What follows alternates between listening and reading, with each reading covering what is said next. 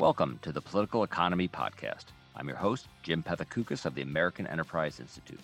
Each week, I feature a lively conversation with experts on some of the most important economic and policy questions of our time. If you enjoy this podcast, please consider rating and reviewing it on iTunes, Google Podcasts, or Stitcher. Ratings and reviews really help with the podcast visibility, and I always appreciate the feedback. Thanks, and on to the show. It has been a half century since humanity last walked on the moon, and a decade since the end of the space shuttle program. But private companies are rushing in to take advantage of the opportunities presented by a burgeoning space economy. This summer, Richard Branson and Jeff Bezos became the first billionaires to take to the skies in their own rockets, while Elon Musk's SpaceX continues to transport payloads into Earth orbit. And as the billionaire space race accelerates, NASA is poised to put boots on the moon once again in 2024. What's the current economic landscape of space? What's on the horizon given the recent advancements of private companies in space? To find out, I assembled a panel of experts for a recent event hosted by the American Enterprise Institute. This podcast comes from the question and answer portion of the event, but you can find the full event at aei.org/events. Good afternoon and welcome to The Future and Present of Space Commerce, hosted by the American Enterprise Institute. Today, I'm joined by a panel of experts who study or work in the commercial space industry. We'll be talking about the present and future of space commerce, from tourism to manufacturing and beyond. John Roth serves as Vice President of Business Development for Sierra Space, a subsidiary of the Sierra Nevada Corporation. Rich Bowling is Vice President of Corporate Advancement at TechShot. Mike Gold is Executive Vice President of Civil Space Business Development and External Affairs at Redwire Space. And Matthew Weinzierl is the Joseph and Jacqueline Elbing Professor of Business Administration at Harvard Business School. I was reading a report from Morgan Stanley, which said the current space economy is about $350 billion. They think it's on its way to about $1 trillion over the next 20 years. Sort of financially, can we maybe get a couple opinions on what the real potential of this economy is? John, any numbers you can give me? Yeah, we've taken a look at all those studies, right? They go anywhere from $1 trillion economy to $1.4 trillion economy. We've looked at 200 companies that have concepts for things that they think could be commercial applications in low Earth orbit.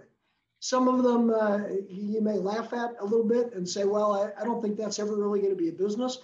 But others, you can really envision that if they're successful, there's going to be a huge increase in what kind of business could be done. And things like companies are looking at printing organs in space. Wonder if you could really print replacement organs in space. Or create drugs that there's no way you could create on the surface of the Earth in microgravity, and the way that protein crystals align in space that's so unique.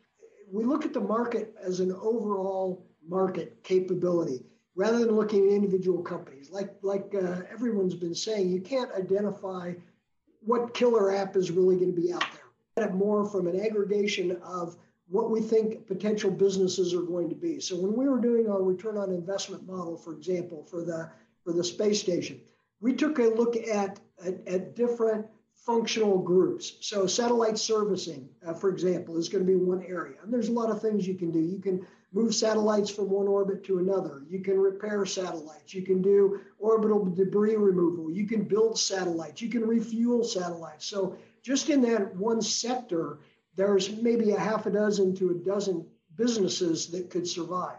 And then you go over to media and entertainment, same kind of thing. There's probably 6 to 10 businesses we've identified, subcategories under those. And what we've attempted to do is project where we think those markets could potentially lead, assuming that there are some successful players. Not all of them have to be successful. You only need a few companies to be successful. And we've convinced ourselves that there is a very strong return on investment potential from this market, which is what is driving us to do the investments that we need to do to finish the crewed version of our vehicle, because we think people in space is going to be a big component of that, as well as the business opportunities that exist in space. So you really have to take kind of a macroeconomic look instead of looking at individual businesses. And that's what we've done. All these areas I find super intriguing, which is one reason why we're doing it. But the idea of these sort of manufacturing and production facilities in space, once you move toward, I guess, proof of concept kinds of items, you're talking about organs and fiber optics, if any of these things really takes off, to scale those up, won't you need more than one commercial facility? Are there thought that you'll need, several or more if you're really talking about producing something in any kind of great quantities? So you absolutely will need that, but I want to set a sense of scale on time too. At least for us, we're all impatient. We all want to see this happen today and tomorrow, and we are one of those companies, obviously, looking at human organs and tissues, and have done a ton of work on finding out what the market will bear, in a sense, and then just beyond even the technical capability. And it's a great way to make a small fortune out of a large fortune in space. And we have so many hurdles to get over just from the regulatory standpoint. And I think we can surmount them. And I'm not sure. I think it's probably a taller hurdle than the hurdle of where do I build these. I think there are great companies who are developing these commercial low Earth orbit destinations, such as Sierra Space. But the regulatory piece is also super important too, no matter what you're doing. Can you identify any sort of specificities, any kind of regulatory complication or difficulty? Well, for one thing, you can't really send an FDA inspector to your manufacturing facility. That's going to be a little tougher. Although some may be eager to do that. Now, you can certify a process, and it's just like what's happened with I think, in my view, the FAA and commercial launching. You've got to stand up a group within the FDA to really focus on things they've never seen before, things they've never had to think about before, and how can we all come together and create some new oversight for this new world that we're living in. Mike, did you want to jump in on that? Well, again, as a recovering attorney, I can't help but jump into a regulatory discussion. One other issue that's out there is, and everyone take a sip of coffee, the Article 6 topic. This is Article 6 of the Outer Space Treaty that requires nations to both authorize and continually supervise the activities of the private sector. We're good at authorization here in the US, but have been challenges ahead of us with the continuing supervision. It's very important for Congress and the executive branch to provide clear direction in terms of which agency is providing that direction. That's an important issue that we need to address, and should do so with alacrity to ensure that we don't have regulatory barriers slowing down these terrific innovations. I also want to say a word on your first question, which is I really believe that if you look at a laboratory, let's take a terrestrial lab, and that the people working in the lab not only had to be scientists, but had to be the janitors and keep the laboratory going full time, you wouldn't have great science from that lab. And that's been the International Space Station, that our astronauts have to dedicate the lion's share of their time and efforts to keeping the ISS flying. Now, with commercial crew, for the first time, we're actually going to have individuals that can dedicate their time to microgravity research and development. I think that's going to be a game changer relative to the productivity and what we can get out of these systems, to say nothing of what Sierra Space is doing. And there's few things that are more important than actually creating a commercial platform that can accommodate and be tailored for these commercial activities. And I believe that we're just at the beginning of even understanding what the microgravity arena can mean in nearly every industrial sector, that with agribusiness, we'll be able to feed the hungry with new innovations via what biotech was being described by Rich and others. We'll be able to heal the sick. And I guarantee that the applications that are going to be most important, we're not even imagining right now. So I'm really looking forward to what will happen. And then just to say a word about OSAM, and you ask about what the numbers are, we know there's a roughly $300 billion satellite industry right now. And we're going to look back on the days of satellites that were built entirely on Earth as the dark ages. That we will be looking at a future where everything is going to be building itself in space because it makes sense, it's safer, it's more efficient, it's more affordable. And that is a future that I think, again, is something to get very excited about. Yeah, and I'm grateful for our experience on board the ISS. I mean, it's been a great cradle for sort of nurturing, trying out new technologies. But just like a tech incubator in your hometown, where people can come in and try things out, you're really not going to scale there. It's really not for that, and so I'm not. I'm quite optimistic that we can scale things that we develop and we discover on board the ISS because of these new vehicles coming online. And and Jim, maybe I'll just jump in here quick too, because I think you started with the question about the $1 trillion type forecasts. I mean, if you just crunch the numbers, those are not extreme growth rates, right? That's like a 6-7% growth rate or something for an industry that has a lot of risk in it, but a lot of potential. And I think, as the other folks have been saying, it's a bit of an incremental process as well. We have all of a sudden totally revolutionized launch capabilities. Then you think about revolutionizing commercial space station capabilities. Opportunities that seemed impossible suddenly start to become feasible from a business standpoint. So that sort of growth doesn't seem at all out of reach to me, anyways. I think there's a good analogy in terms of an inflection point. If you look just a few years back at how many total satellites were in orbit, it was a few hundred. It was something like 300 satellites, 10 years ago. And now you have literally thousands of satellites, and you have single constellations that are looking at 5 to 10,000 satellites. Who would have envisioned that 10 years ago? It's just been an amazing inflection point. I think you're going to see the exact same thing in commercialization of low Earth orbit. Once you have a platform, you have reliable, low-cost transportation, and you're allowing companies like Rich's and Mike's to do the innovation that they need to do to create products that are going to really be huge sellers. I think you're going to see a huge inflection point. You were talking about clarity and direction with regulation. But what about clarity and direction with the government's commitment to space exploration? How important is that? Because at one point in the past, our government was all in on space exploration. Then it sort of wasn't all in on space exploration for quite a long time. How important is the overall development of the space economy that we have a federal government that is interested in going to the moon and the Mars and beyond? Jim, it's extraordinarily important that the commercial space revolution, all of these terrific capabilities, wouldn't exist if it wasn't for the government. And that's not just me saying it. We've heard Elon Musk and saying that if it wasn't for the support that he received from NASA and DARPA, there wouldn't be a SpaceX today.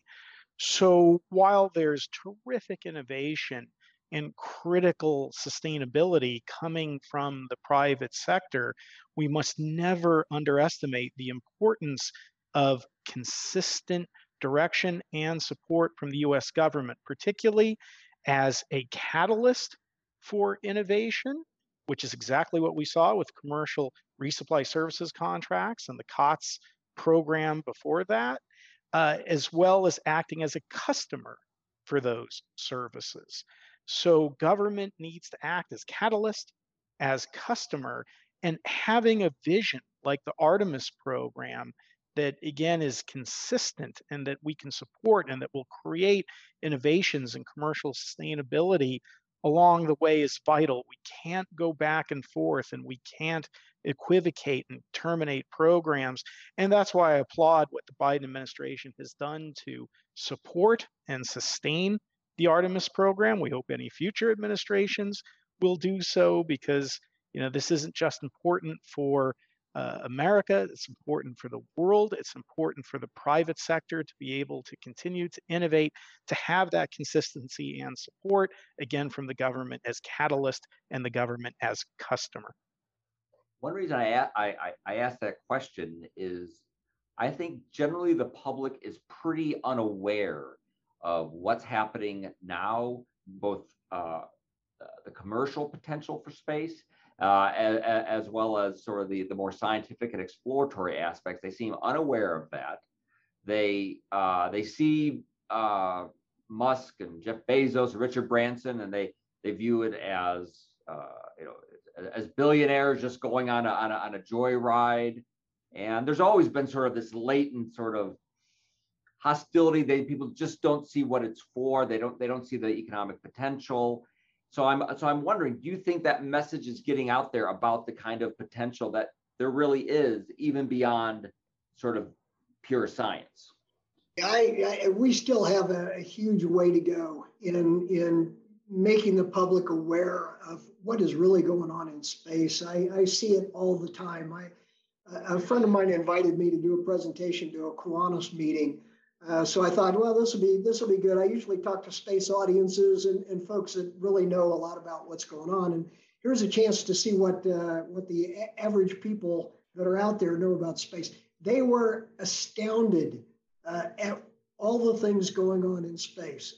They're still, I don't know, half the country still thinks the shuttle is flying to the International Space Station. I mean, they're very unaware in general about all the things going on. But when I talked about the move to commercialization of space and all of these business opportunities that are coming and the idea of putting up a commercial space station, the excitement in that group was unbelievable. We had probably 40 or 50 people there, and they did not want to stop asking questions. It was an hour long of questions about what was going on. So I think if we could capture that kind of excitement in the general public, that would be huge for helping to push NASA and the government in continuing what they're doing here in commercialization and making this vision of a commercial economy really happen. If I can just echo John's comments, I think we've done a poor job and need to be much more vocal, particularly outside of the space industry bubble, relative to how important space is to every aspect of modern society. When I was with NASA, I was doing an interview with a BBC reporter, and they asked me, in the wake of climate change, don't you think it's important to focus on climate rather than space? And I had to explain, we wouldn't even know about climate change if it wasn't for the amazing capabilities and people at NASA and other space agencies that are leveraging space-based capabilities to understand climatology and what's happening to the planet and how we can resolve those issues. And she was calling me from a phone line that I'm sure was connected through space. So no aspect of that didn't have to do with space, but people just tend to take it for granted. And again, we need to do a better job explaining its importance. And as John described, when people hear about the Artemis program and they see themselves going forward to the moon, or they see themselves working on a commercial space station, it does still inspire, but we just need to remind everyone what we're doing and the impact on their daily lives, from medicine to machines to agriculture to jobs and economy and national security. We all need to be purveyors of that message strongly, because in the end, if our public policymakers aren't hearing that from the people, we won't get the support and we won't get the consistency that we need out of Washington. I had some of those same questions about Branson and about Bezos. And, when I start to point out that, well, if you notice Sarisha Bandla, who flew with Richard Branson, if you notice she pulls a device out of her pocket, she's conducting an experiment on that flight right there. And it's an agriculture experiment, right? And Mike, you talked about how things that we can learn, even in 4 minutes of microgravity, could lead toward ways to help improve food deserts, in this country, in neighborhoods around the country, around the world. And so these infrastructure, these systems that are being developed by these folks, sure, a few are going to use that for flights, but they've already been doing research on board these vehicles. And without the interest of Bezos and Branson and Musk, we wouldn't be, I think, as further along in some of these developments. Maybe I'll just jump into, I guess this is an important topic, Jim, so we all want to talk about it. I think your question is well poised, and one aspect of it that I also think of, so this is maybe a simplified way of talking about it, but sometimes when people ask me these sorts of questions, I talk about us going to space for ourselves, for our kids, and for our grandkids.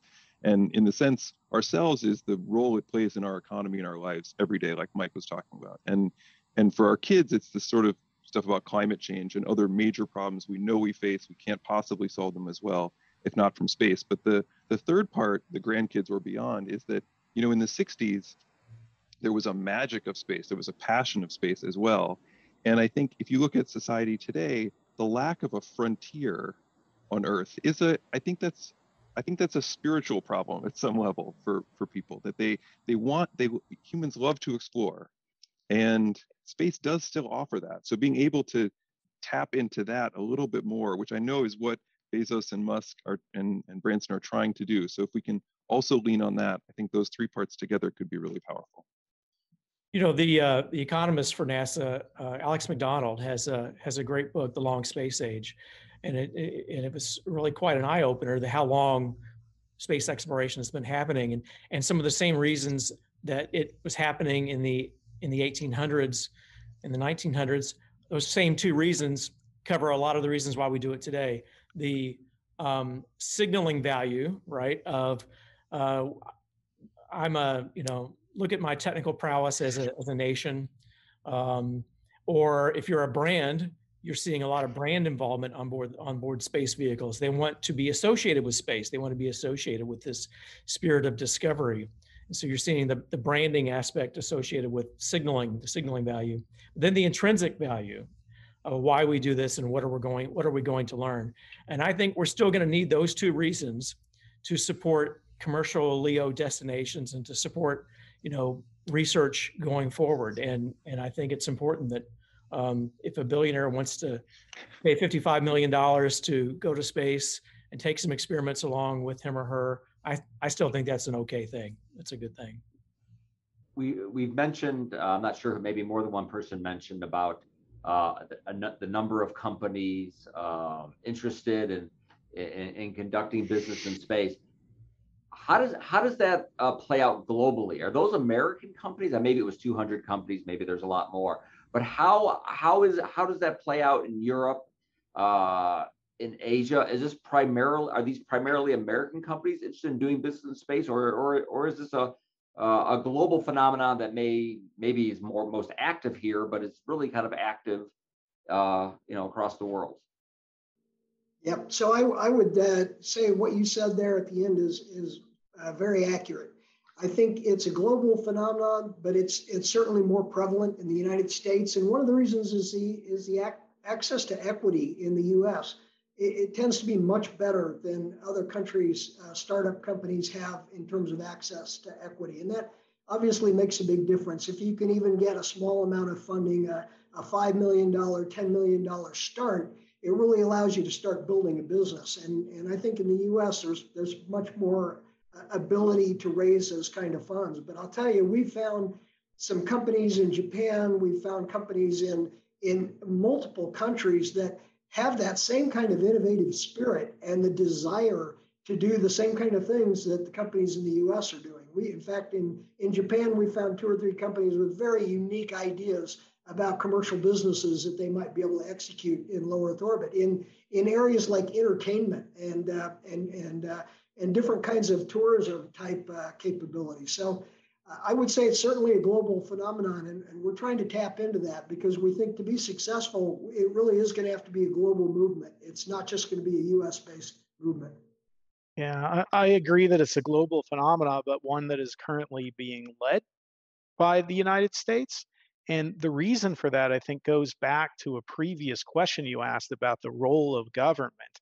for all the complaining that some of us might do that we're not getting enough support, NASA and Department of Defense, we've really seen our government agencies, and I think NASA in particular, focus on enabling commercial capabilities. And I think this is as important a revolution in terms of procurement methodology and policy than anything that will ever happen technically, because it affects everything, where NASA is looking not only to meet a particular agency need, but to enable a new industry, to enable new technologies, again, to be a catalyst for commercial change. And again, we saw that with the COTS and CRS programs to launch cargo to the International Space Station, that not only did NASA get cargo launched, but it created an entire business ecosystem that spawned a new industry and brought launches back overseas. So the government here in the U.S. has been very active. We're seeing other governments, become that way.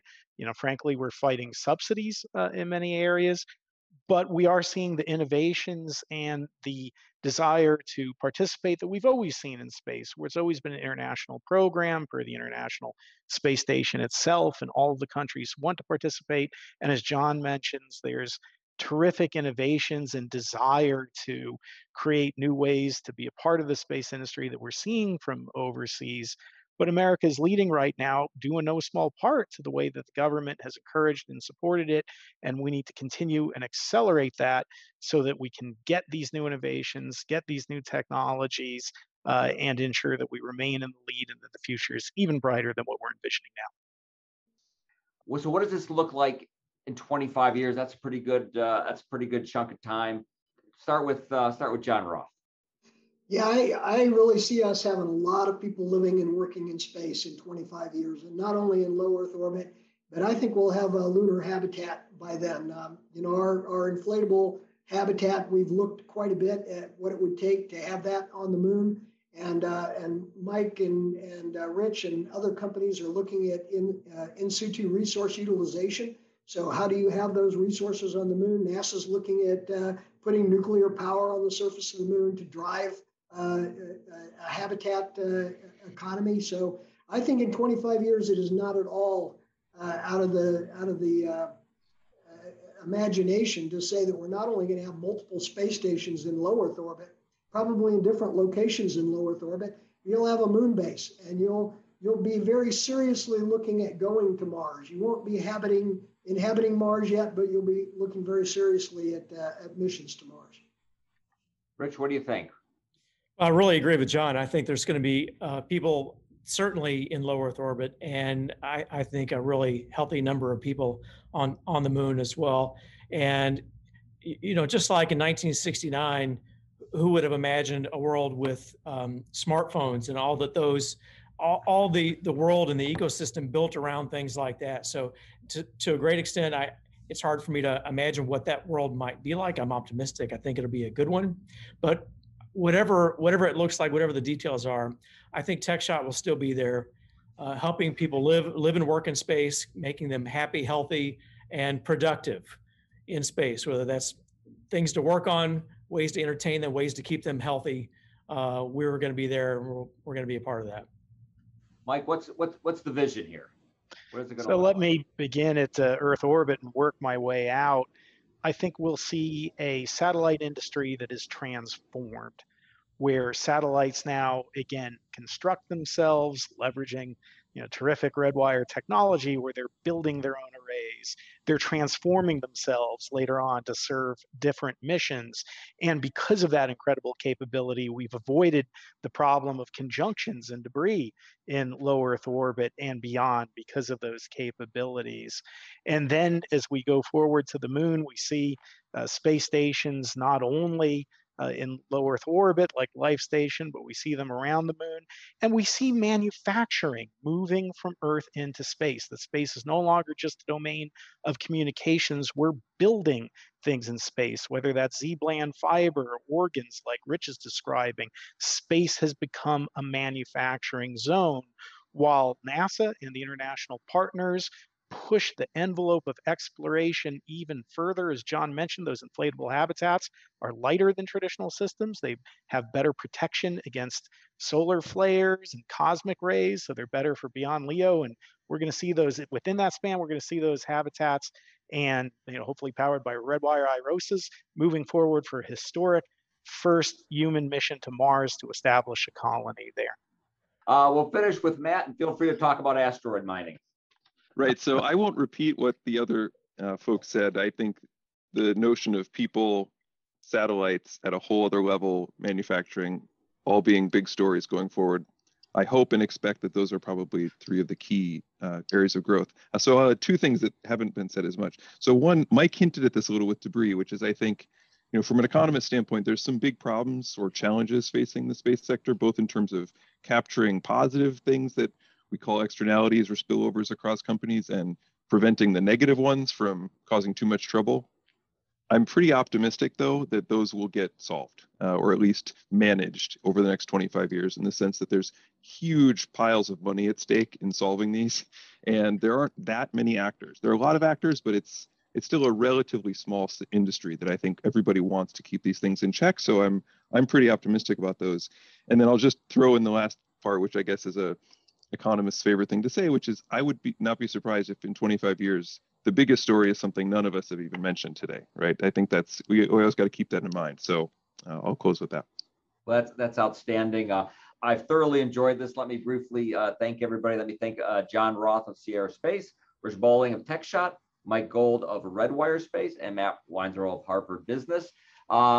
Thanks the viewers, and please go to our AI events page for other fantastically interesting events. Thank you.